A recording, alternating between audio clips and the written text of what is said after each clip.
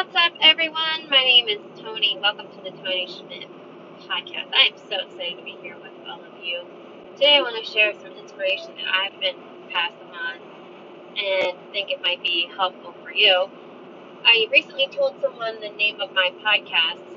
It all comes out in the wash, but the spin cycle is a bitch. And when I told them the title of my book, they were explaining a situation with their kids. I think they're teenage kids. And they said, I'm trying to keep them out of the spin cycle. And I said, but maybe they need to be in that spin cycle. And she's like, oh, shit. And I wonder how many times this happens in all of our lives, that we want to help people not go into that spin cycle when that's exactly what they need, where they need to be. But we want to use our life experiences so that other people don't have to go through that, especially our kids. And sometimes they have to go through that. And preventing them from going into that spin cycle is only going to push them faster into it.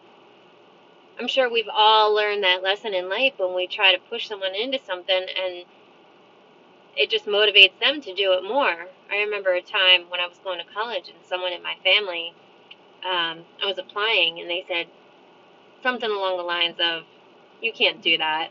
And it motivated me to do it more, which who knows exactly what they were saying, but that's what I heard. And it's important to think about as we go through life. I have a post-it note in my house that says, prove love, prove respect, don't prove a point.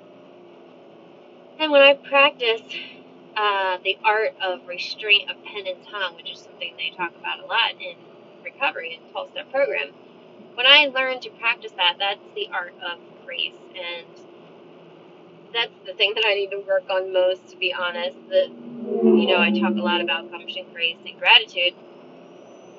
And grace is the thing that I need more of in my life, because I can be really mean sometimes, and when I feel fearful or angry or backed into a corner, I will say things that can't be changed. I can drive people away. I can push people further away. And I've done this a lot with my ex-husband, who I now have a very good relationship with. I've given my opinion on a lot of different things. I don't anymore. I've kind of thrown in the towel. But I really was pushing further away and pushing and pushing and pushing. And to me, I thought I was just proving a point. And a lot of the stuff that I said was true. But it didn't need to be said. It wasn't my business. And it was making the problem worse. Because he didn't want to hear any advice from his ex-wife. And it's been really interesting to me now how he's really putting effort into helping me in different ways, now that I'm not trying to prove points to him different times or taking my anger out on him. And I really think I went through a time where I felt like I had it all and I lost it all, and I felt like it put me more into a state of acceptance, and I just threw in the towel. It's like, you know what? I don't know anything. I really don't know anything. From this experience, when you have an experience where you think you have it all and then you lose it all, that's humbling. That's a spin cycle moment.